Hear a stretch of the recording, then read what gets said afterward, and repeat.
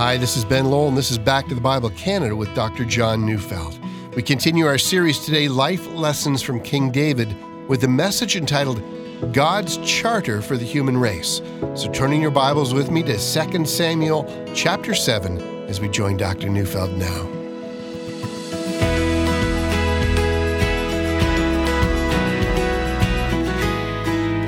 We live in a world of incredible beauty, in a world that reflects the wisdom, the eternal power, and the divine nature of the one who made all things. But of course, we also live in a world that has been tragically bent and marred and twisted by sin. At this moment, all creation groans as it has for now been subjected to futility. The story of the Bible is the story of God's promise to deliver the human race from the ruin of sin. And the Bible is not a collection of interesting and fascinating stories and characters. Rather, the Bible is but one story from beginning to end. It's the story of an altogether lovely and glorious God and his plan to rescue a group of men and women from their sins. And like all good stories, there are several points where the drama hinges. That is, it is the place where the movement of the story reaches an important climax. And when you read through the Old Testament, there are 4 important chapters upon which everything hinges. The first is Genesis 3. That's the story of the fall of the human race, ruined by rebellion against its creator. But Genesis 3 is also the story of a promise, as God promises to send a deliverer into the world who will crush the head of Satan and liberate a great company of people. The second hinge point is Genesis chapter 15. That's the chapter where Abraham goes for a walk with God, and God promises Abraham that his descendants will be as numerous as the stars in the sky, and that through him all the earth is going to be blessed. That's when Abraham simply believes God, and God credits his faith to him as righteousness. The third hinge point is in Exodus chapter 20, and that's the encounter that Abraham's descendants have with God at Mount Sinai. It's the giving of the 10 Commandments, the expression of God's righteousness. This is what God expects of the human race, but this also is what the good life looks like. It's a description of love both for God and for people. The fourth hinge point is 2 Samuel chapter 7, and that's where we come today. It's not an understatement to say that this is one of the most significant chapters in the entire Bible. We've been following the kingship of David, and after he's finally anointed as king over all Israel, he acts suddenly and decisively. He captures the city of Jerusalem, and he establishes it as the capital of the nation. But of course, he goes further. He realizes that Jerusalem is the fulfillment of the promise made in Deuteronomy 12, and so David establishes the city as the center point for the worship of the one true God. And then in a daring and courageous move, he wins a mighty victory over the Philistines, freeing Israel as a nation from being vassals of the Philistine kings. So for the first time since the days of Joshua, Israel feels established in the land. The promise made to Abraham now looks like it's going to come to pass. And with that, we move to 1 Samuel 7. So let's start with verses 1 to 3. Now when the king lived in his house, and the Lord had given him rest from all his surrounding enemies, the king said to Nathan the prophet, "See now, I dwell in a house of cedar, but the ark of God dwells in a tent." And Nathan said to the king, "Go, do all that is in your heart, for the Lord is with you." So by now, David has built a royal palace, and his royal status is, beyond question. The royal capital is secure, and although the passage says that, God has given him rest from all his enemies, we notice that, in chapter 8, when it begins, there still is the final defeat of the Philistines. So we assume, therefore, that the rest of his enemies doesn't mean that he's defeated everyone in the land, but it does mean the enemies, especially the Philistines, no longer thinks it's safe to attack David. His power in the land has been firmly established. But he's restless. He's built a fine royal palace, at least it was for that time, and it was an expression of his status. But how could the man who is a man after God's own heart be satisfied when the palace of the king looks so much more impressive than the tabernacle? It was Moses who, at the command of God, had ordered the tabernacle to be built as a centerpiece for Israel's worship. It was a tent, and while Israel was on the move, it was a wonderful symbol of God's abiding presence wherever they went. But now that Israel was settled in the land, the tabernacle now looks like the worship of God is being neglected and the honor of the king is being emphasized. See, David's heart ached at the thought of that, something he thought needed to be done. And so he calls the prophet Nathan to him. I want to build a house for God, says David. It's a grand temple. It's going to overshadow my house. Now, God hadn't ordered him to do that, but it was a mark of David's life that he wasn't content to just do the basics. He's seeking to honor and glorify his God. And so Nathan simply says, go for it, man. But the prophet himself has not yet heard from God. So let's keep on reading verses 4-7. But that same night, the word of the Lord came to Nathan. Go and tell my servant David, thus says the Lord, would you build me a house to dwell in? I have not lived in a house since the day I brought up the people of Israel from Egypt to this day. But I have been moving about in a tent for my dwelling. In all the places that I have moved with all the people of Israel, did I speak a word with any of the judges of Israel whom I commanded to shepherd my people Israel, saying, why have you not built me a house of cedar? See, the real issue here is one that is, if we think of it, that's really quite profound. If there's to be a temple, the initiative for it will come from God and not from a human being. It's God who always determines how he is to be worshiped. Human beings aren't supposed to be able to do that. God decides what brings him glory. And by the way, that's a lesson for all of us to learn. In our worship, we're not inventing ways to worship. We're worshiping in the way in which God has determined we should worship. God takes the lead in our worship. We are in worship merely responding to his dictates. David needn't feel embarrassed about not having a temple. He needs only to respond in obedience when God commands. But up till now, that's only the backdrop to the real eye-popping, jaw-dropping drama that now follows. So let's keep reading verses 8-11a. Now therefore, thus you shall say to my servant David, thus says the Lord of hosts, I took you from the pasture, from following the sheep, that you should be prince over my people Israel. And I have been with you wherever you went, and have cut off all your enemies from before you. And I will make for you a great name, like the name of the great ones of the earth. And I will appoint a place for my people Israel, and will plant them, so that they may dwell in their own place, and be disturbed no more. And violent men shall afflict them no more as formerly, from the time that I appointed judges over my people Israel, and I will give you rest from all your enemies. See, I want you to notice several things that should shock us back to reality. And notice the entire incident started with David thinking that he needed to do something for God. And notice God's response. I don't want you to do something for me. Notice in this passage, there's nothing that David has done for God. He hasn't done anything. Instead, it was God who did everything for David. He took him from the pasture land. He made him king of Israel. It was God who had cut off all David's enemies. And we need to stop here and consider this vital truth. We all need to stop telling God what we've done for him, for in truth, we haven't done anything. And furthermore, we need to stop telling God what we'd like to do for him in the future, because that too is but nothing. But this is true. There's nothing that can be done for an all-powerful, all-knowing, and all-wise God. He's sufficient in all his ways. He needs nothing from us. And he certainly doesn't need David to solve the problem of the tabernacle and give him a more splendid house. No, both for David and for us. It's about what God has done for us.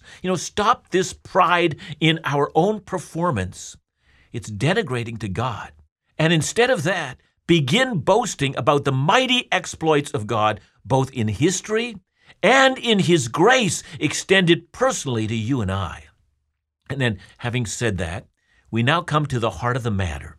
Verse 9 has God telling David, you have no idea what I'm about to do for you in the future. I will make you a great name like the great ones of the earth. And furthermore, I'm doing something for Israel, the people of God. In the future, I'm going to appoint a time when they will have peace from every possible enemy. Now, clearly that time has not yet come.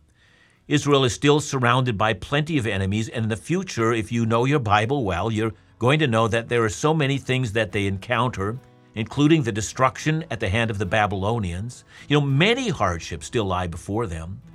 But God has determined a future for Israel, and there is hope. Again, reflect not on what you will do for God, Reflect on what the eternal promises that he has made to you look like. But in the case of David, the story was about to get even better, making this chapter, 2 Samuel 7, one of the most important chapters of the Bible.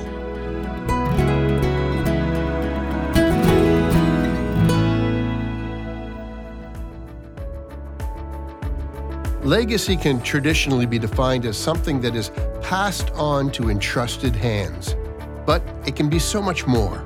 Your faith, your character, your core values, or the life you lead.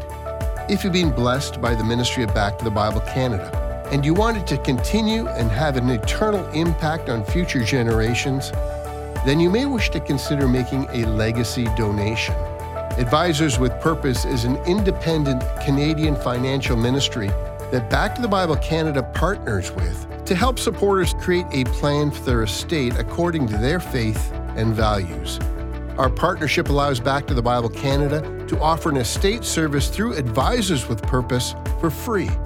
If you're interested or would like more information, call Advisors with Purpose today at 1-866-336-3315. And to donate to the ministry today, visit us at backtothebible.ca.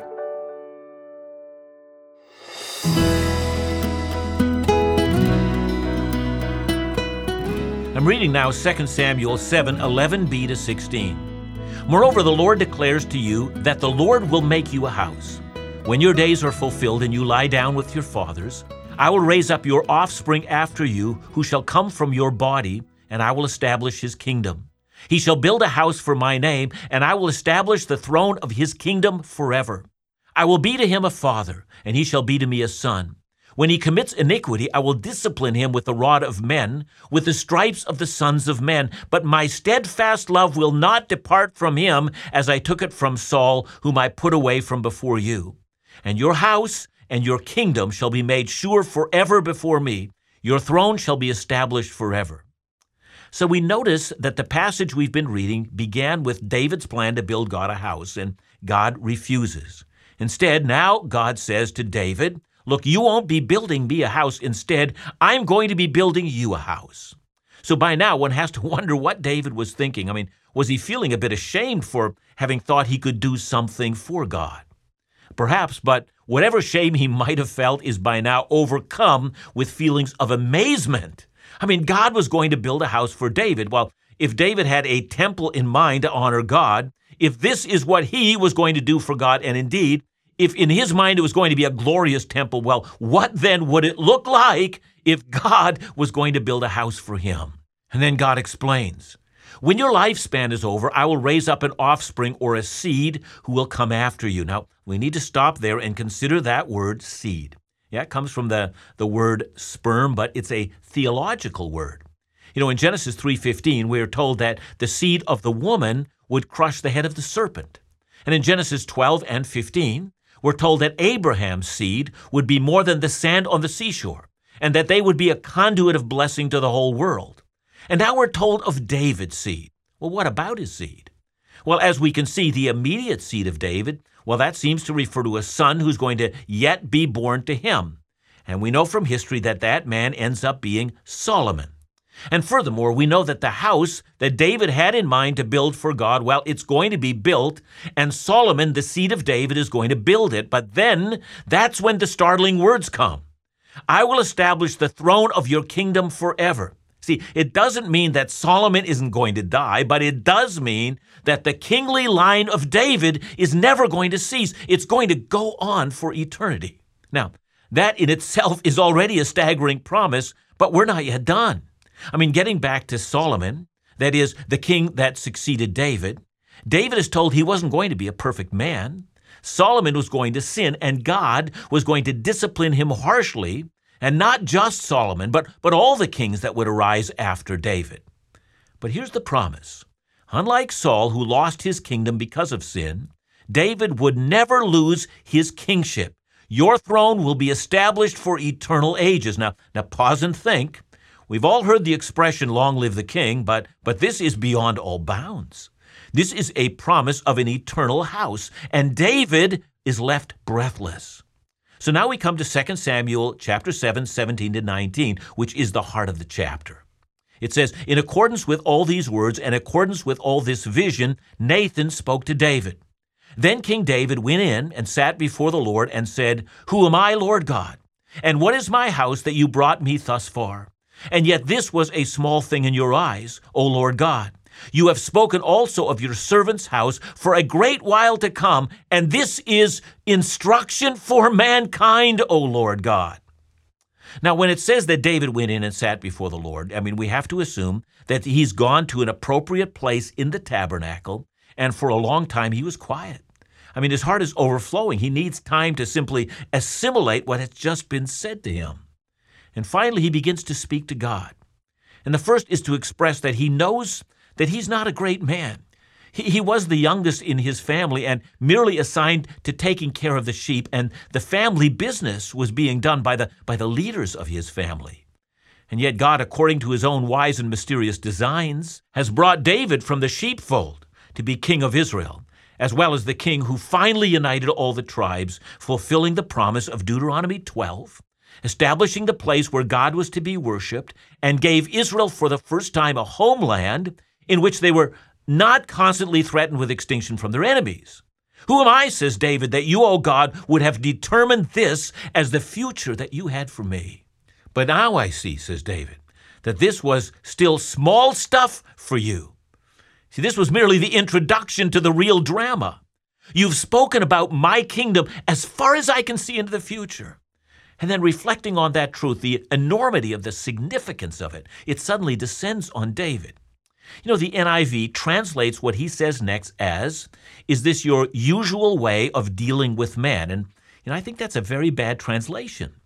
The New American Standard Bible says, and this is the custom of man, but that translation is, I think, confusing at best. The HCSB says, this is your revelation for mankind, and I think that's a fairly good translation. Now, the Bible I'm using, the ESV, says this is instruction for mankind, or this is your instruction for the entire human race. Well, literally in the Hebrew it says, this is your Torah for Adam, or this is your law for the entire human race. See, David is saying, it has just occurred to me, the implication of what you've just told me. You've placed the entire human race under the law of my kingdom. Not only does my kingdom go on forever, the entire human race will come under the law that emanates out of my throne. Psalm 2 is a psalm that restates 2 Samuel 7 in poetry. So Psalm 2, 7-9 says, I will tell of the decree. The Lord said to me, you are my son. Today I have begotten you. Ask of me, and I will make the nations your heritage, and the ends of the earth your possession. You shall break them with a rod of iron and dash them in pieces like a potter's vessel. That is, anyone in the future who resists the kingdom of David will be broken to pieces like pottery that's dashed down onto the floor. It's not only an eternal kingdom, it's a kingdom that rules the nations of the earth. But how did David come to the conclusion after God has, told him that his kingdom would endure forever, and that he now concludes that the entire earth would come under the rule of his throne? Well, clearly in what we've read, it wasn't God who told him that. Or had he? David, whatever else he was a man of Scripture. He knew that God told Adam and Eve that he, with his chosen man, would crush the head of the serpent. And God had told Abraham that through him would come a blessing to the entire earth. God had spoken through Jacob that the scepter would never leave the tribe of Judah until the man comes to whom the ruler's staff rightfully belongs. And so David always believed that the salvation of the world could and would only come about in the way that God declared that it should happen. And so if God had just declared that this would be the one and only eternal kingdom, then what was the nature of that kingdom? And the answer had to be that this must be the kingdom that would eventually destroy Satan. Matthew 21 records the remarkable incident of what happened on the day when Jesus rode into Jerusalem on what we now call Palm Sunday. The Jewish religious leaders had done everything they could to stop him, but it turns out they were trying to stop the rightful heir of David's throne from entering into Jerusalem. And so in expectation that the Messiah, the Anointed One, or the rightful King of Israel and the rightful King of the world, would come to his throne at Passover season, Jesus, in fulfillment of the prophecy of Zechariah, enters into Jerusalem, and he's riding on a donkey. And the crowds, having heard of his miracles and the raising of Lazarus from the dead, burst out in this exuberance. They're excited beyond degree. And Matthew 21, verses 8 to 9 says, "Most of the crowd spread their cloaks on the road, and others cut branches from the trees and spread them on the road. And the crowds that went before him and that followed him were shouting, 'Hosanna to the whom? The Son of David. Blessed is he who comes in the name of the Lord. Hosanna in the highest.'" This was the honor of the king, David's seed, David's son, who had come to establish a kingdom that was destined to rule the earth, a kingdom in which Satan would be defeated, when wars and all sin would come to an end, and the rightful ruler of the human race would sit on David's ancient throne and take his seat, and his government would never end. That's what we have in 2 Samuel 7. It's really the charter for the entire human race, the charter for humanity. God would save the human race through the offspring of David. And the offspring of David would inherit an eternal kingdom of which all nations would one day bow the knee and confess Jesus Christ as Messiah, Lord and God, and rightful ruler over the creation. That's the Davidic covenant. And that's why we bend the knee to Jesus. He is the Son of David and the rightful ruler of the earth. Thanks, John. Now, can I ask you to do something for me? Can you share with us again the real significance behind 2 Samuel chapter 7? Yeah, there are in the Bible only several covenants that God makes. The Abrahamic covenant is the first covenant, which is a covenant that God would save his people by grace through faith. It's also the covenant that God makes to establish his own chosen people. The second great covenant that we find is at Mount Sinai. That's the one that we have at the giving of the Ten Commandments, in which God declares his righteous rules for holy living. The third covenant that we find is right here in 2 Samuel 7. This is the covenant that God makes with David, and it is the covenant of the Messiah, that the Messiah will come from David and that he will rule over the whole earth from David's throne. The final covenant that we have in the Bible is, of course, the new covenant in the blood of Christ. This is one of the great covenants. Thanks so much, John. And remember to join us again tomorrow as we continue our series, Life Lessons from King David, right here on Back to the Bible Canada, where we teach the Bible.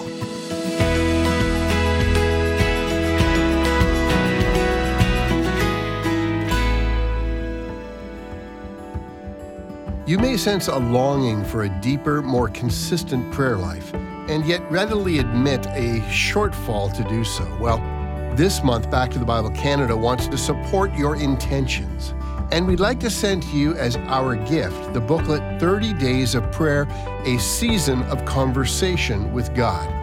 This free booklet contains 30 prayers personally selected by Dr. John from a prayer book entitled The Valley of Vision. 30 Days of Prayer is not instruction about prayer, but provides for us an experience of prayer. It offers each of us a month of daily prayers to reflect upon God and offer the cry of our hearts. We believe this booklet will nurture and direct your desire to spend time in prayer with God. To request your free copy today, call us at 1-800-663-2425 or visit backtothebible.ca.